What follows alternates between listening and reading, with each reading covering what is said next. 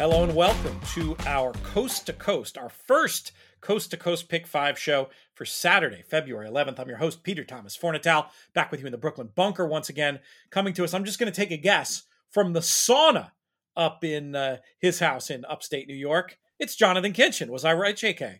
Yeah, you know what's funny about that? I'm glad you brought that up because a little behind the scenes BTS of In the Money Media. We were on a conference call earlier this week for a project we're working on this summer, and it was someone we know very well who got on the call first. And so there was a, hey, what are you doing? And the video was on. I was like, oh, I'm sitting in the sauna. This is what I like to do. I mean, I was clothed, don't get me wrong, but I like to sit in the sauna and hang out. We all had a laugh. No judgments here, Jonathan. You do you. We had a laugh, the three of us. And then a young woman that I've never met before came into the call. And I realized that at no point did we explain to her what I was doing. Why you were sweating profusely. Sweating profusely in a box with a red light in the background, which had to be alarming to her. I'm assuming that there was like a text message exchange after with her and like friends being like, wow, that dude's weird. He's just sweating on the Zoom call. She's not wrong. She's not wrong. Well, we may have lost that business, but hopefully not. Maybe we can pull it back. That's very, very funny though. We're not going to talk about football in this show. We'll do the football in the show that we're going to do for Sunday, Super Sunday. Though I do want to underline how excited I am about the Saturday sequence. I love the fact that we have one where all 5 races are taking place in an hour, shades of the old Stronach Pick 5. I just think it makes it more fun. Honestly, if I wasn't going to the Nets game Saturday night, which is an early start, I'd say just for fun, we could do a streaming thing. Maybe another one of these. If we get an hour window, we'll do that. I just think it could be really fun, sort of like a Horseplayer happy hour preview for this year. But yeah, I mean, what do you think? Does it make a difference to you to have the races in a compressed timetable like that? I mean, it's cool, right? I mean, it's one of the things I know that one of the few things that casino gaming has over us, that instant action.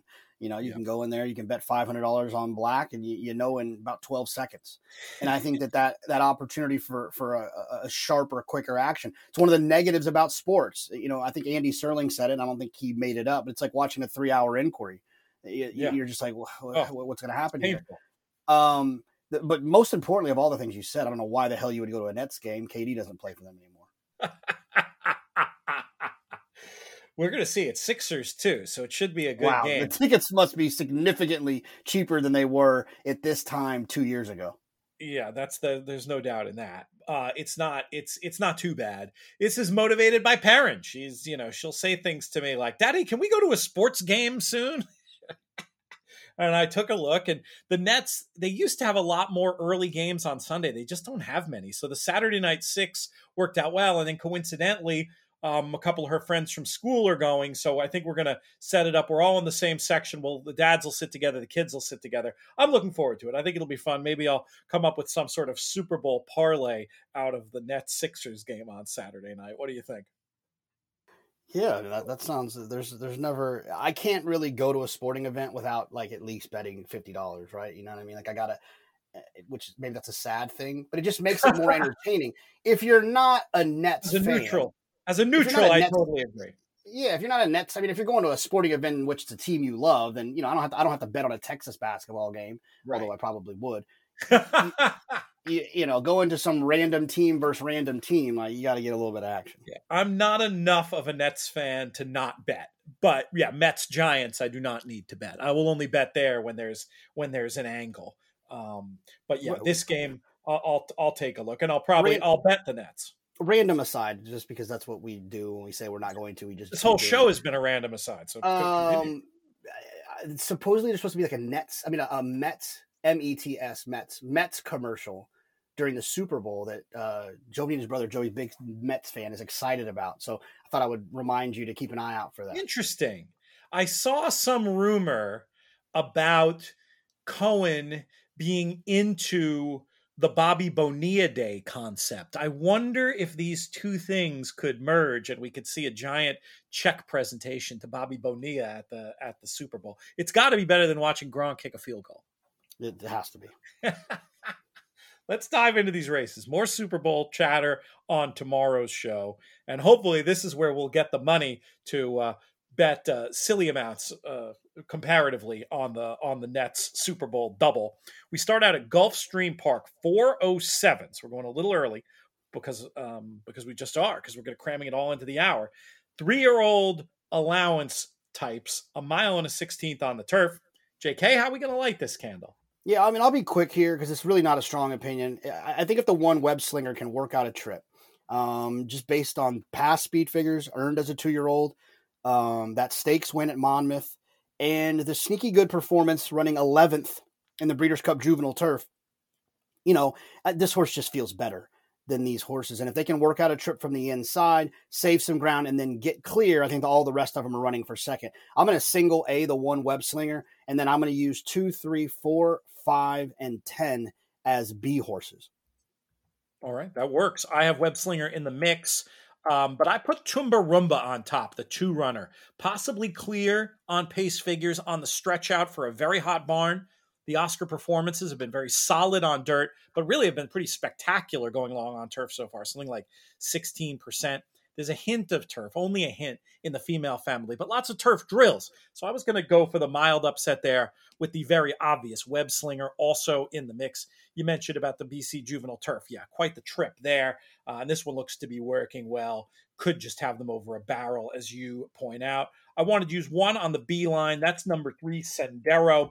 I thought was interesting, maybe off the horror trip in the last race, and then being against the flow, 2 back. This horse is stakes tested and maybe a little bit better than he looks on paper. So for me, hopefully it's as easy as 1, 2, 3, with the 2 being the top pick and the 3 being a backup. For JK, it's the 1 with a big spread behind 2, 3, 4, 5, and 10. With that, we'll zip out to the West Coast. Santa Anita's third race is a $50,000 claimer. And we're going 6.5, but not down the hill. 6.5 on the main oval. Something to underline here.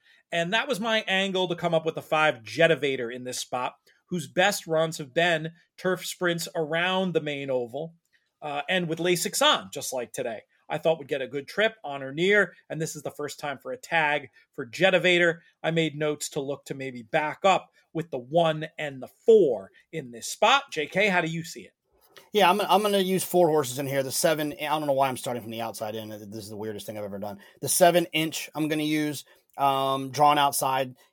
In these turf sprints, I think getting stopped is key. And if you're outside, you typically don't get stopped. The 5 Jetivator, I agree with. The 4 Southern Horse. John Sadler's not a guy that I'm looking to play horses moving from his barn. But it's like if he's moving to a D'Amato barn running on the grass, I can expect that you might see a little improvement. D'Amato's thing is kind of grass. But I also expect that he could possibly just run the same race he's been running, which puts him right there in the mix. The last race has been very productive. 3 winners out of that race from June 19th. And then on the inside, the 1 Commander Kai. I wanted to use speed from the inside. This horse looks to clear with those big pace figures last time. And I just feel like in turf sprints, I want a horse that I think is going to be on the lead. And I always want to find that horse if I can. And I feel like Commander Kai from the inside could be that horse. No strong opinion. I'm going to use 4 horses in here. So I should specifically say no top pick, and you're going to use those 4?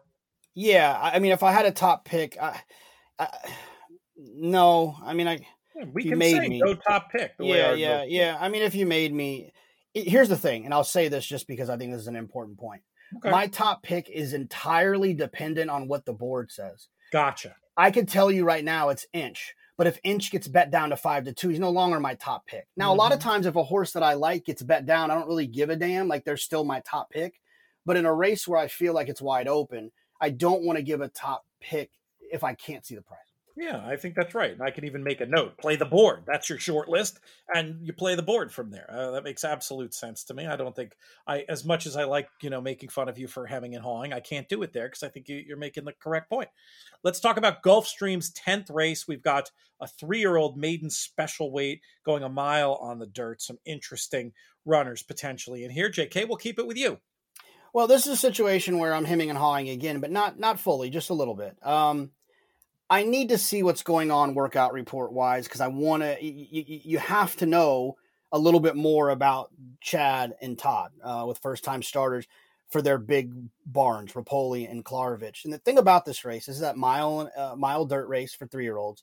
This is the kind of race that if you run a 94 in, a 95 buyer, your next start is in the Fountain of Youth, or your next start is in the Florida Derby, or you train up, or you ship to run in the Gotham, right? So these horses have the ability, have the kind of the game plan to be really good horses. And I just need to know a little bit more. As far as horses that have run, the 3 Arthur's Ride and the 6 Case, I've got no problem.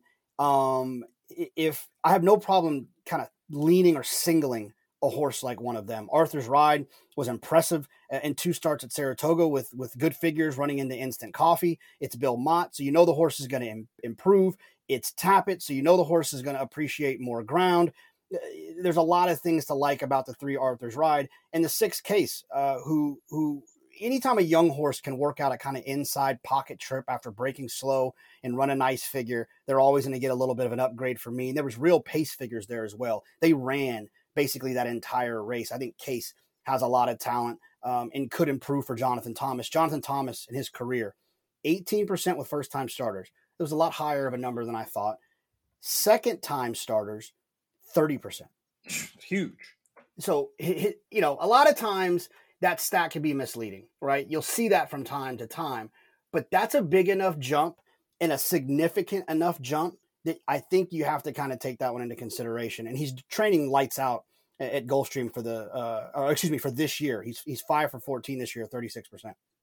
Yeah, I have the same too as you, and I think putting in a check clock or report note is only fair for this one. I put Case on top. Loved that debut run, solid figure with that tough trip. Worked forwardly since against some useful older horses, and just has to be poised to move forward for the barn, as I noted, as you did, JK. Huge second time out numbers. And then Arthur's Ride. This horse ran in 2 of the fastest 2-year-old races at the Spa.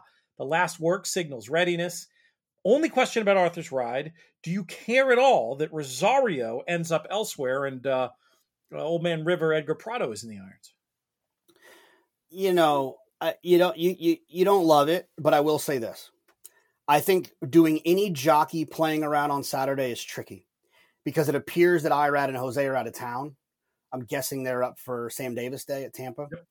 And I think when big riders leave, weird things happen because it just a lot of things could have happened where, Irad could have been named on Arthur's Ride. Maybe they made the change. Maybe Joel didn't know. There's a lot that could have went on. Gave the call away and then got the other one and got stuck, whatever. There's a lot of things. And I agree. I'm taking it as just one of those things. I'm going 6 and 3. I may change that up. If I see anything in the Clocker report that makes me change that up when I post the ticket on Saturday, folks can intuit that I'm including one of those for those reasons. But I'm hoping to be able to get out 3 and 6. And it sounds like that's your plan A as well, pending the Clocker report. Fair to say? Yeah. I mean, and look, they're going to have to be monsters, those two. And it's possible, right? Justice Department, nice strong name for Klarovich Stables. It's a gun runner. Dream like Todd Pletcher, Rapoli, a gun runner. I mean, there's a possibility that one of those two might be a freak. And it's funny. I was talking to Chad recently and he was telling a joke about a gun runner he had that's not good. And he said, this poor guy got the only gun runner that can't run. He wasn't talking about this one. So I'm assuming that this one can run because the other one was the only gun runner that couldn't run. It's pretty funny. Let's move back out to Santa Anita for their 4th race, this 3-year-old starter allowance, field of 8. And I thought Crowning Gold looked very strong in here, and a horse that I was going to single on it. A big portion of the tickets. It's the only number I wrote down. Huge race against the flow in that tough starter 3 weeks ago. Did everything that day but win. And I just thought looked the clear best speed once again. Am I oversimplifying it, JK, or is this all about Crowning Gold? No, I think Crowning Gold is the horse I'm going to use as a single A, but I am going to use Army Star as a single B. Exits that same race that you were mentioning that Stay in the Game won. They both came in off of basically the exact same layoff because they had run against each other on December 3rd. So they both have a right to take a step forward. And it just feels like Crowning Gold is better and Crowning Gold is drawn outside. So I'll use that one as a single A, and I'll use Army Star as a single B. we wrap things up with stake action back at Gulfstream Park. This grade 3, the Gulfstream Park Turf Sprint. We're going the flat 5 on the turf. JK, how are we going to get paid? You know, turf sprints don't do to me what they do to a lot of other people in terms of how they make me feel. A lot of people become frustrated with them, don't know what to do, spread. I have no problem singling speed of the speed, fast final figure in a turf sprint. This just happens to be a confusing turf sprint. I know that some people will think they all are.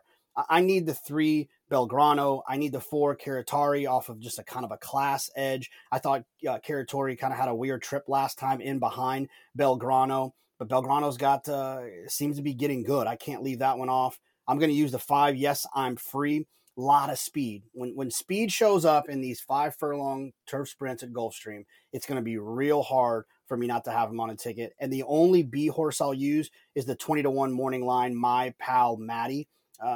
The pace figures in that race from Remington Park were blazing fast. Fast final speed figures as well.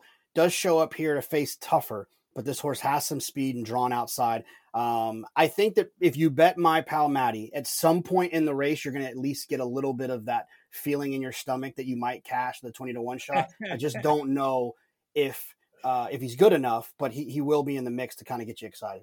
All right, interesting read there. 3, 4, and 5 for you on the A line, 6 on the B line. I was going to try to simplify it all the more and just get out 3, 4 on most tickets. Belgrano should get just a perfect setup, I think, in this spot, and is a horse that has shown the ability to pass horses in these flat 5s, which is not always an easy thing. But the fact that he's done that enough that I have no problem leaving him in the mix. And then Caratari, I love the versatility. And with Rosario up, I wonder if they won't try to just be the speed of the speed in this spot. It's kind of hard to know exactly what's going to happen. But I think Caratari, whether they decide to do that or the stalk and pounce route, I like the horse too much. I was going to go mainly 3, 4 to close things out on this Saturday coast to coast. Any final thoughts on this show, JK? Yeah, I just want to remind everyone, I saw John Sadler's name on here. I saw Rapoli with a horse. It made me think, if you haven't heard the 2 new episodes of JK Plus One with John Sadler, was the first one a couple weeks back. And then the recent one was Jacob West. And lots of people are messaging about the Jacob West one. It's fun. It tells a lot of stories about Todd Pletcher and Michael McCarthy and Rapoli and that wonderful horse that he had, Magnum Moon. So if you haven't checked those out, make sure you do. Yeah, definitely. I second that idea, and the numbers are strong. You've come back to the party well. Do you have a thought on this week yet, or are you figuring it out as you go?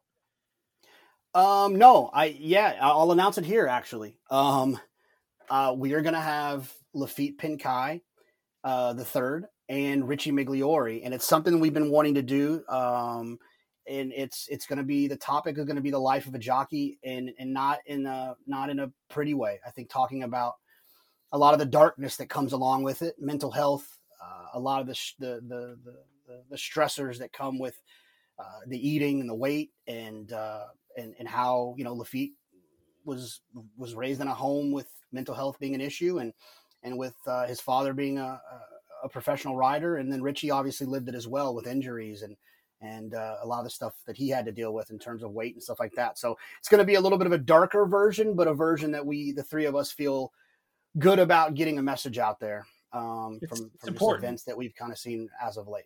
Yeah, I think it sounds like must listen stuff. I mean, Richie always is. Lafitte's fantastic. I've got his dad in bobblehead form over my right shoulder here in the bunker. It was a personal fave. And yeah, I know that there's a lot more that goes on below the surface, and I'm very interested to hear you excavate that on next week's JK Plus One. Terrific stuff, Jonathan. Thank you one more time. Thank our friends at First Racing, especially Aiden Butler and Peter Rotundo, for all of their support. We'll thank all of you, the listeners, for making these shows fun to do. Follow along on Twitter. I'm at Looms Boldly. We'll send out a ticket based on these picks on Saturday. Hopefully get our Super Bowl betting bankroll nice and up where it belongs. This show's been a production of In the Money Media. For our business manager, Drew Coatney, for our chief creative officer, that guy over there, Jonathan Kinchin, I'm Peter Thomas Fornatale. May you win all your photos.